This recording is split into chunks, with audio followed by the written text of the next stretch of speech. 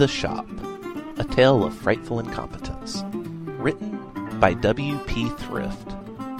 Read by Lantis Armstrong on Twitter. Chapter 7. Of Sins and Fathers.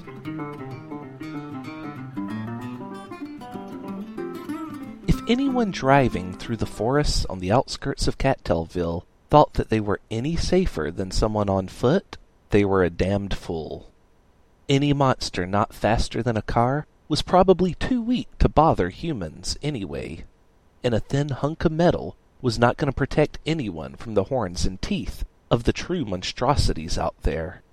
But Bowman was ready for any obstacles.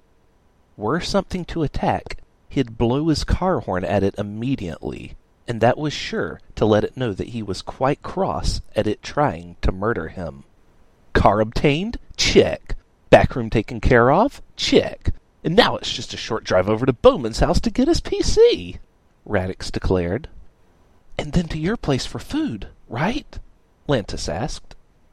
Radix cringed. Damn it, I was hoping everyone would have forgotten about that, he thought. Well, Radix began, we'll have to wait till after dark. I mean, at least until after my dad goes to sleep, which is like around 6 p.m. But, the later the better. We really don't want to risk him catching us.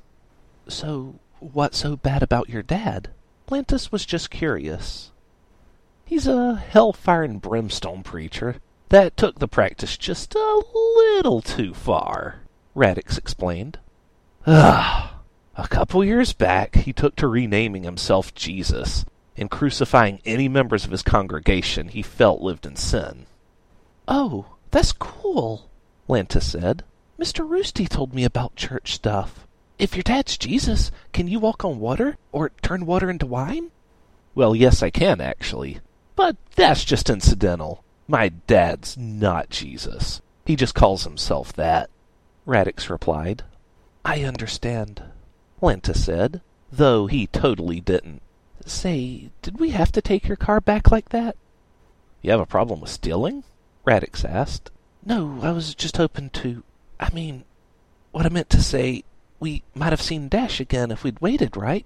That's a bad idea, though, Radix replied absent-mindedly, but then it struck him. Wait, why do you want to see her? Lantis had nothing to say. He wasn't clear on the reason himself. She doesn't even like you. She said as much a second after you met her, Radix pointed out. Well, just because someone doesn't like me, it doesn't mean we can't be friends, right? No, it definitely means you can't be friends.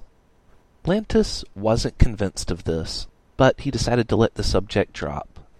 Instead, he took to looking out the back window at the sky. The white, fluffy clouds overhead turned dark black, one after the other, as though a storm were following swiftly behind them. It was just the same old shadowy creature that was always following him, though. Nothing to worry about. Much. The trees thickened as they approached the heart of the forest and blotted out the clouds. But the shadow was still there, brushing a cruel, clawed hand against the treetops, never letting Lantis forget that it was only a few steps behind him. After they arrived in the trailer park in a clearing in the forest, Radix found himself suffering a slight heart attack as Bowman drove straight through all of his neighbors' yards, prompting them to hop off their rocking chairs and start blasting at him with their shotguns. To make matters worse, the dent in the front of Bowman's car hadn't been knocked out yet, so it started trapping and sucking in fence posts and small trees like an inverted cattle catcher on a train. When they pulled up at Bowman's trailer, Radix went ahead and jumped out to fear vomit while Bowman honked his horn to try and get all the dogs to get up and move out of his way so he could pull up into the yard and park. Inside, Radix knew to step lively over the cans before the lurker below attacked him, and he grabbed Lantis to drag him along too, as he was unaccustomed to what it took to survive in here. Sasquatch was still lying on the couch, getting madder and madder as the VHS porno had increasingly terrible quality every time he rewound it to watch it again. I thought I done told you to bring me back some titty magazines so I didn't have to deal with this shit, Sasquatch yelled. Well, I'm sick of you being in here masturbating so loud when I'm in my room trying to masturbate myself, Bowman yelled back at his dad. Do I want to be in here? Lantis asked Radix. You get used to these things. Give it time, Radix assured him. Oh, tentacle! Step lively! Lantis didn't see the thing, but he felt it brush against his bare foot. He quickly moved the rest of the way off the cans into the clearing. Bowman shoved past him and opened up the door to his room, ushering them in quickly so he could slam it shut and shove the broken PC monitors against it to seal it closed. Welcome to Casa de Bowman, he declared to his guests. We'll be hiding out in here until dark. Lantis laid down on Bowman's sunken-in mattress and immediately fell asleep. He hadn't had such a comfortable sleeping arrangement in a very long time, and his body overruled any arguments his brain might have made about staying awake any longer. Radix sat down on the edge of the bed and pulled his shirt up over his nose in a vain attempt to block out some small amount of nicotine in the air from reaching his lungs. I probably should have warned Lantis, Radix thought out loud. In Bowman's house, a.k.a. Nicotine National Park, for every minute you stay, you lose 3 years off your life. Oh, that reminds me, Bowman said. I haven't had a smoke in forever. Hold on, let me just... Bowman grabbed one out of his pack and lit it up. Ah, there it is. 1 more minute without that and I would have died. I'm surprised you haven't already. Bowman booted up his PC for the first time in a week, while Radix entertained himself by counting his brain cells dying. Miranda entered the sandwich shop and bounced over to the counter, looking up in awe at the menu. "Miranda!" Annabelle said, sounding delighted. "What can I get for you today, darling?" I just can't decide," Miranda said, jaw slightly agape. "A BLT? A BLT with extra mayo? Or maybe not a BLT at all?" Sigh. Why isn't there a store that just sells one thing so customers don't have to make up their minds about what they want? Annabelle chose to laugh, though she had no idea if Miranda was joking or not. "I'll take a sandwich," Miranda began slowly, "with, let's see, of all of the possible toppings. Okay, bacon. It has to be bacon. And what goes good with bacon?" "Lettuce," Annabelle suggested. "Oh, Annabelle, stop right there. It's crazy. It's like you just read my mind. And, okay, maybe finish it all off with tomatoes," Miranda declared, feeling triumphant in her ability to at least nail down what's for lunch.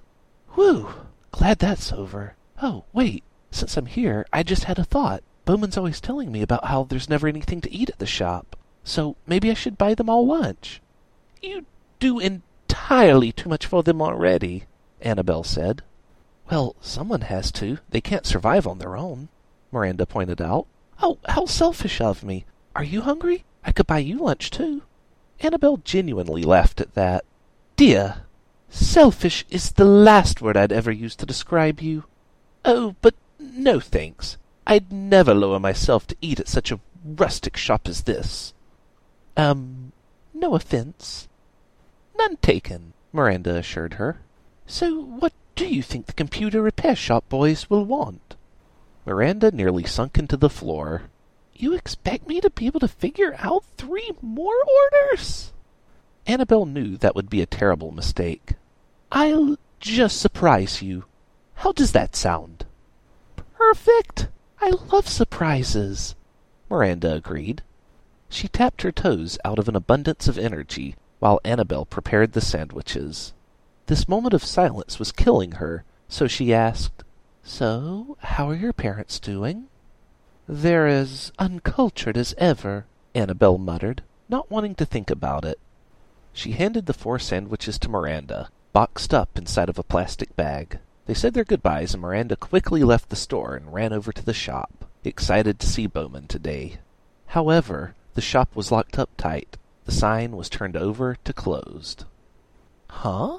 Miranda said out loud in surprise. "Hey, guys?" She banged on the door. There was no answer. "What are you guys doing closed up in the middle of the day on a weekday?" Still no answer. She then noticed a most peculiar sight. The curtain separating the second back room was now gone, and in its place was a bunch of boards that had been nailed up to completely seal it off. This was a mystery she would have to ponder on her way back to her bread shop. Lantis awoke many hours later, his back killing him from the oddly shaped mattress. Bowman noticed him waking up and turned to offer him a plate full of meat that he had been snacking on. Lantis reached for it, but saw Radix's concerned expression. He accepted a small piece anyway, and tried to chew on it, spitting it back out quickly. "It's rotten," Lantis said. "Yeah, you should probably never eat the mystery meat at Bowman's house," Radix said. "It's good, though," Bowman insisted. "Ma's just being lazy and won't go get groceries anymore. But Dad said right after she stopped going shopping he found a big hunk of meat in the house, and he sawed off a bunch of it to store in the fridge. He and Dylan's been living off it ever since." "Lucky thing he found it when he did," Lantis agreed. Radix, not wanting to think too much about this, spoke up. "So, the sun's about down. Maybe we should start making tracks over to my dad's? He'll be long asleep by the time we get there." Bowman shut down his PC and unplugged everything, then lugged it all out in one giant mass of components and wires. He shoved it into the back seat of his car, and Lantis would just have to figure out a way to fit back there, along with all the other trash filling up the back. Far too soon for Radix's taste, they were pulling up the gravel driveway at his dad's house, on the opposite far end of Cattailville. It seemed like any typical picket-fenced suburban home. Nothing eerie about it at all. "Okay, listen," Radix said before getting out of the car. "I cannot stress this enough. Both of you have to be dead quiet inside of the house. We do not, under any circumstances, want my dad to wake up. He will murder us all. Am I clear on this? So do not make a peep. No smoking inside, or even remotely close to the house either. Okay? So you'll both just have to hold out until we're long gone down the road." "I farted," Bowman said. "None of that shit either," Radix warned. "Okay, deep breaths." "Do I have to?" Lantis asked. "That's just me coaching myself," Radix replied. "Okay, let's do this. Quietly." It was the first time sneaking around a place like this for Lantis, though it wouldn't be, by far, his last time. He was surprisingly good at it, moving his body quickly and deliberately, in such a manner so as not to disturb even the air around him. His breathing seemed to control itself, becoming very light, and never inhaling as his foot touched the ground. Even the shadow, that was always following him, seemed to lose track of where he had gone for a moment, as he became one with the darkness itself. If only he didn't reek of smoke, it was his only giveaway. Bowman, on the other hand, took one step inside the house and knocked over a stool with the lamp on it. Radix's ninja-like reflexes let him flip over Bowman and land on the other side of the lamp in time to catch it, and he gave Bowman an angry glare while putting it back in place with minimal noise. Radix's abilities, unlike Lantis's, were far from natural talent. He had been quite clumsy growing up, and had worked his ass off to build up the skills he had today. Not that he could utilize even half of them right now, as he was too hungry to think straight, along with being deprived of a good night's sleep, for a while now, clouding his mind and disorienting him further. But when he was at his best, it was a marvel to behold. It wasn't anything he had taken up as a hobby. It was required just to survive living with his dad for all those years. The lock on the door had been changed, so Radix's key no longer worked. Fortunately, his dad was a creature of habit, and Radix found a new key beneath a nearby potted plant.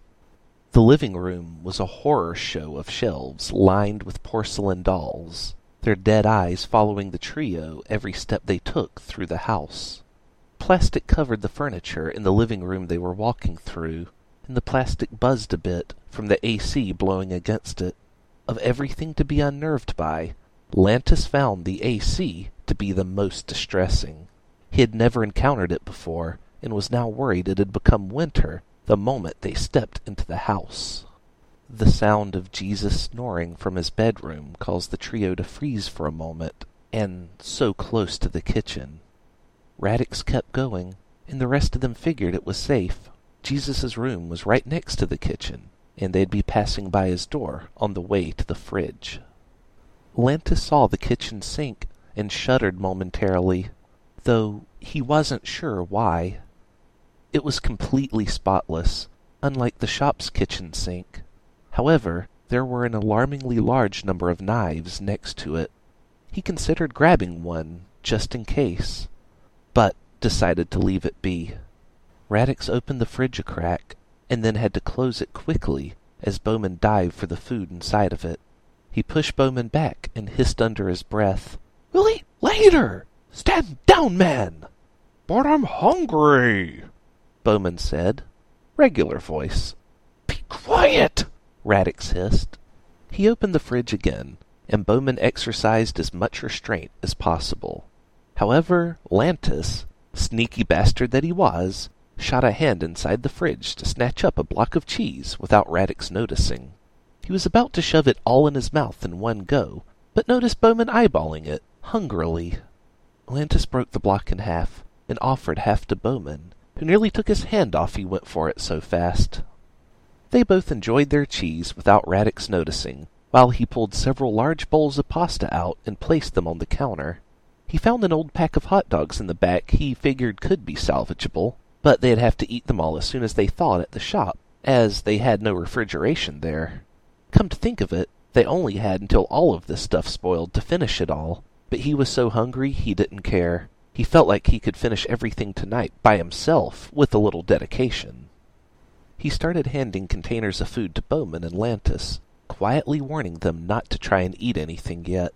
They had all already made way too much noise. Radix carried one large bowl of sliced vegetables, pickles, tomatoes, and various leafy greens.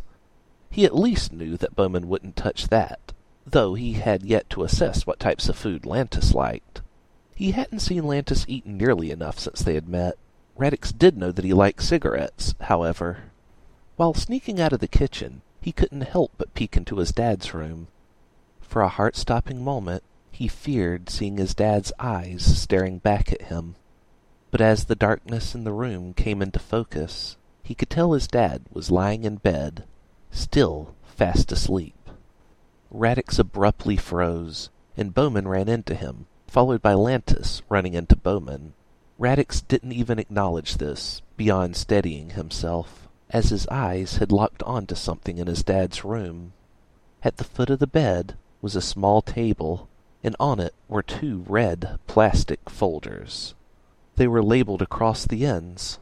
One read Sophia, and the other read Chisato. "Sophia and Chisato! My sisters!" Radix thought. They had both been sent away so long ago, and he had no idea where, beyond it being separate boarding schools. They were both younger than him, so they'd still be attending high school now. Chisato just finishing her junior year, and Sophia finishing her freshman year. His dad had always been so careful to hide any information about them from Radix, and maybe now that Radix was gone from under his roof, he had gotten careless and left information about them just lying about, out in the open. Within those folders could possibly be the details of where they are. An address, a phone number.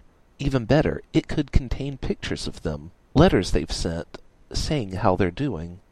Couldn't be. They don't know his current address, Radix thought. Well, wait. They might have a P.O. box they could send letters to, someplace far away. One of Dad's business associates might forward it to him. That's possible, right?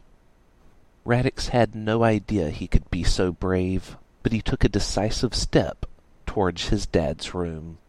"That's the wrong way," Lantis whispered, as though Radix had just gotten lost in his own house. "Wait here, I gotta check something," Radix told them both, steadily inching towards his dad's room. Once he had entered his dad's room, every step was forced. Fear swelled in his gut and sent icy daggers charging through his veins. He felt momentarily dizzy and nearly fell over onto his dad's bed, catching himself half leaning over the face of pure evil.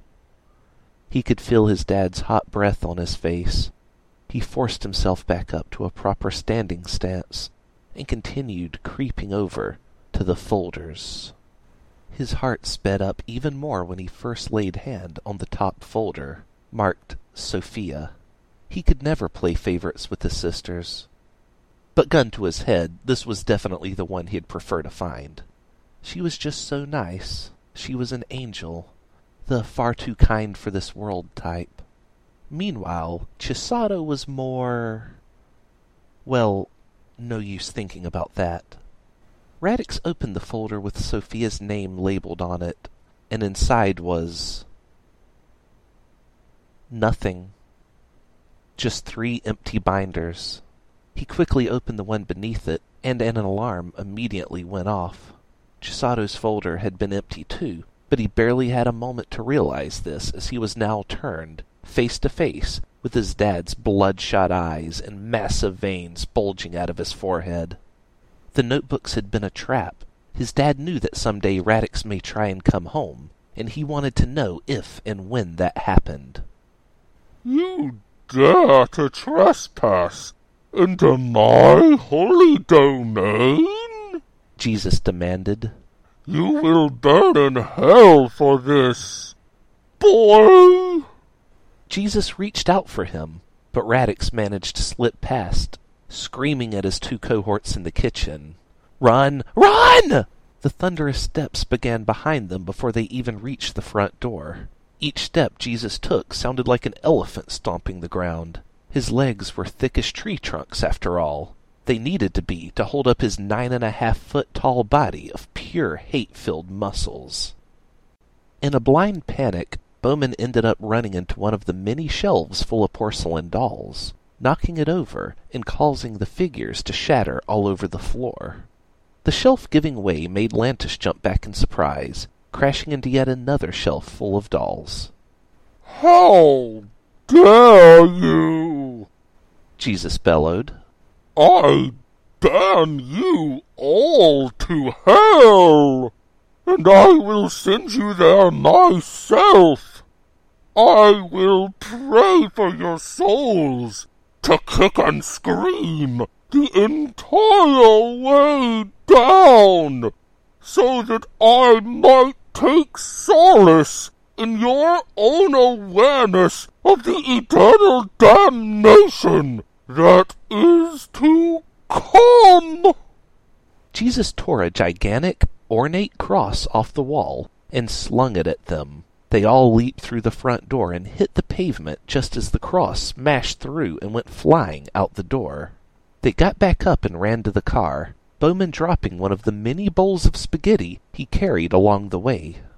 "Forget it! Let's go!" Lantis yelled when Bowman looked back for a moment. "No, don't forget it! Go grab it!" Radix corrected. "Wait, shit, no, you're the driver. No, stop, Bowman, you're too important to risk! Lantis, you go get it." Bowman went for it, and Jesus was suddenly there, one foot firmly planted on top of it as Bowman approached. "Stealing from my house? Thou shalt not steal." He was going to say more, but then Bowman reached out with his free hand to grab Jesus by the nipple, pinching and twisting it. "Ho ha, nipple pinchy," Bowman said casually. "Go!" Jesus cried out in surprise, stumbling backwards to get away. "How dare you pinchy the nipples of Jesus?"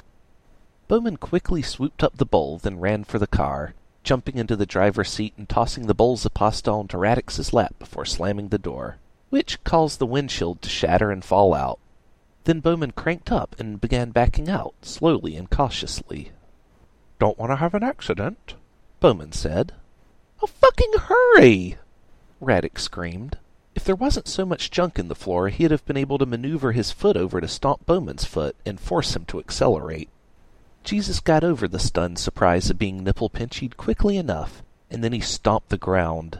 The earth next to him ruptured open, and a stone cross from deep underground shot out. Jesus grabbed it. It erupted into flames, and then he charged the car, ready to swing at it. Bowman hit an anthill as he began to pull out of the driveway, and this caused the trunk to pop open, and the killer potatoes rushed forth to assault Jesus. They had no loyalties to the owner, but the car itself was their home, and they could sense it was in trouble. Biting him and lashing at him with their vines, he wasted time pulling several off his skin before he realized the car was very slowly getting away. The potato's vines tripped him as he attempted to charge again, and the burning cross fell over onto his yard, setting a huge chunk of the grass on fire. He spent way too much time tending to that yard to let it get damaged now, so he did a Hail Mary and tossed the cross towards the car. Raddick saw it coming and grabbed the steering wheel to swerve out of the way before they were hit.